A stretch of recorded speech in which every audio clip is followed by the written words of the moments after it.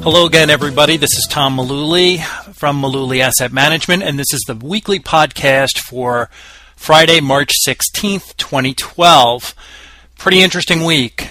We had a wrap-up of some more Greek debt issues. We had a Fed meeting. We had bank stress tests here in the United States, and the market continued to creep higher. This is the difference between bull markets and bear markets. In bear markets, bad news is really bad news. It's another opportunity for selling. In bear markets, good news is really a non-event. Nothing seems to happen. In a bear market, we get those kind of events where news just seems to be an opportunity to sell and good news doesn't seem to be trusted. In a bull market, like the phase we're going through right now, good news is great news. Bad news is not so bad. The market seems to move right along and take the punches and just keep moving higher. It seemed like every day this past week where the market had some kind of overnight bad news because of events happening overseas, the futures would be down just a few points, and at some point during the day they would either erase those losses and move to slight gains, or the market would just move higher on other news. And that's what tends to happen in these kind of markets. And so in bear markets, news most times looks to be an opportunity to sell.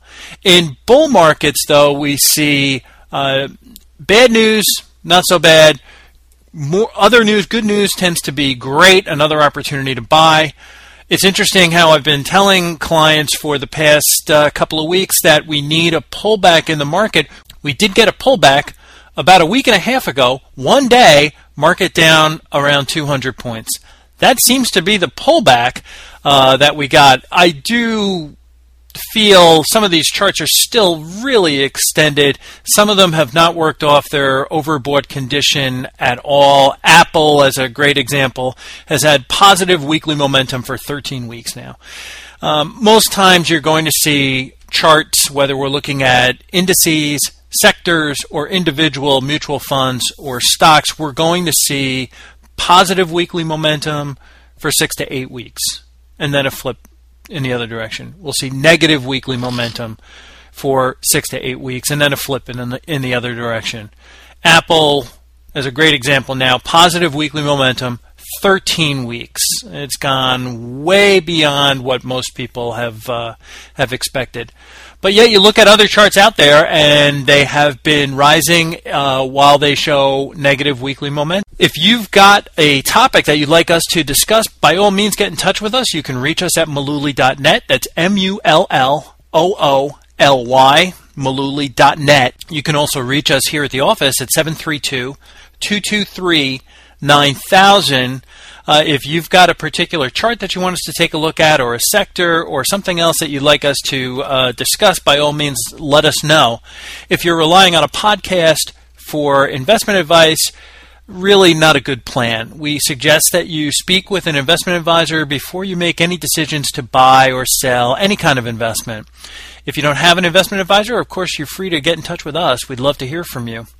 One other thing that we did notice this week is that we are starting to see real signs of life from the financial sector, which has been comatose for the last couple of years. If the financials really do get in gear and start to move, and we're starting to see some of the financial stocks move back into positive trends, if the financials can get it in gear, this market's going to have a long way to go. This entire market rise that we have had for the past few months, getting us back into the 13,000 range on the Dow and flirting with 1,400 on the S&P 500, this has been done without financials.